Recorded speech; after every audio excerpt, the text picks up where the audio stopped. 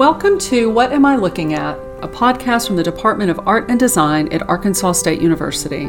My name is Dr. Tema Balducci, and I'm a professor specializing in modern and contemporary art. Throughout this series, each presenter will be giving insight into works of art that are in some way unusual, sometimes strange, sometimes hard to understand. I hope you enjoy today's exploration of the visual on your radio. The history of Western art is filled with images of ideal bodies. In the classical Greek era, these nude bodies were almost exclusively male because the male body was seen as the epitome of perfection.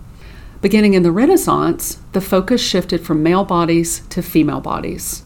Over the intervening 500 years since then, what an ideal female body looks like has changed. But representations have migrated from high art to saturate every aspect of popular culture, from advertisements to YouTube. These images have a powerful hold on how we measure and judge bodies, including our own. In the 1980s and 1990s, several female artists began to challenge the artistic focus on the ideal body in really pointed ways. The American artist Kiki Smith creates three-dimensional representations of both male and female bodies that have lifelike proportions. Instead of being idealized, however, they are realistic, complete with sagging, bruised, and aging skin. In some of her more shocking pieces, she sculpts bodies that are leaking and broken in various ways, being very honest about the fragility of the human body and the discomfort that sometimes comes from living in a body, things we often hide and perfume and are ashamed of. The British artist, Jenny Saville, critiques the notion of a perfect body using oil paint rather than sculpture. She became famous by painting shockingly revealing self-portraits. With herself as subject, she focused on large bodies that seemed about to burst the confines of their canvases, bodies that are difficult to contain and that spill outside their boundaries.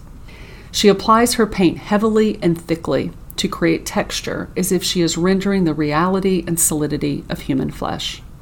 Like Kiki Smith, she represents bodies that are bruised and splotchy in unflattering postures. As part of her research, Saville watched a plastic surgeon at work as he actually moved human flesh around. This experience had a strong impact on the way she manipulates paint to render the tactility of human flesh. Saville was influenced in other ways by this experience. She will sometimes reproduce the marks that surgeons make on their patients as they prepare the body for liposuction, a pointed reference to attempts by women to create their own ideal bodies. At life size, Saville's painted bodies appear confrontational, some even staring directly at the viewer from odd and unflattering angles. What Am I Looking At is provided by KASU in collaboration with the Department of Art and Design at Arkansas State. Stay tuned next week for another look at art over your airwaves.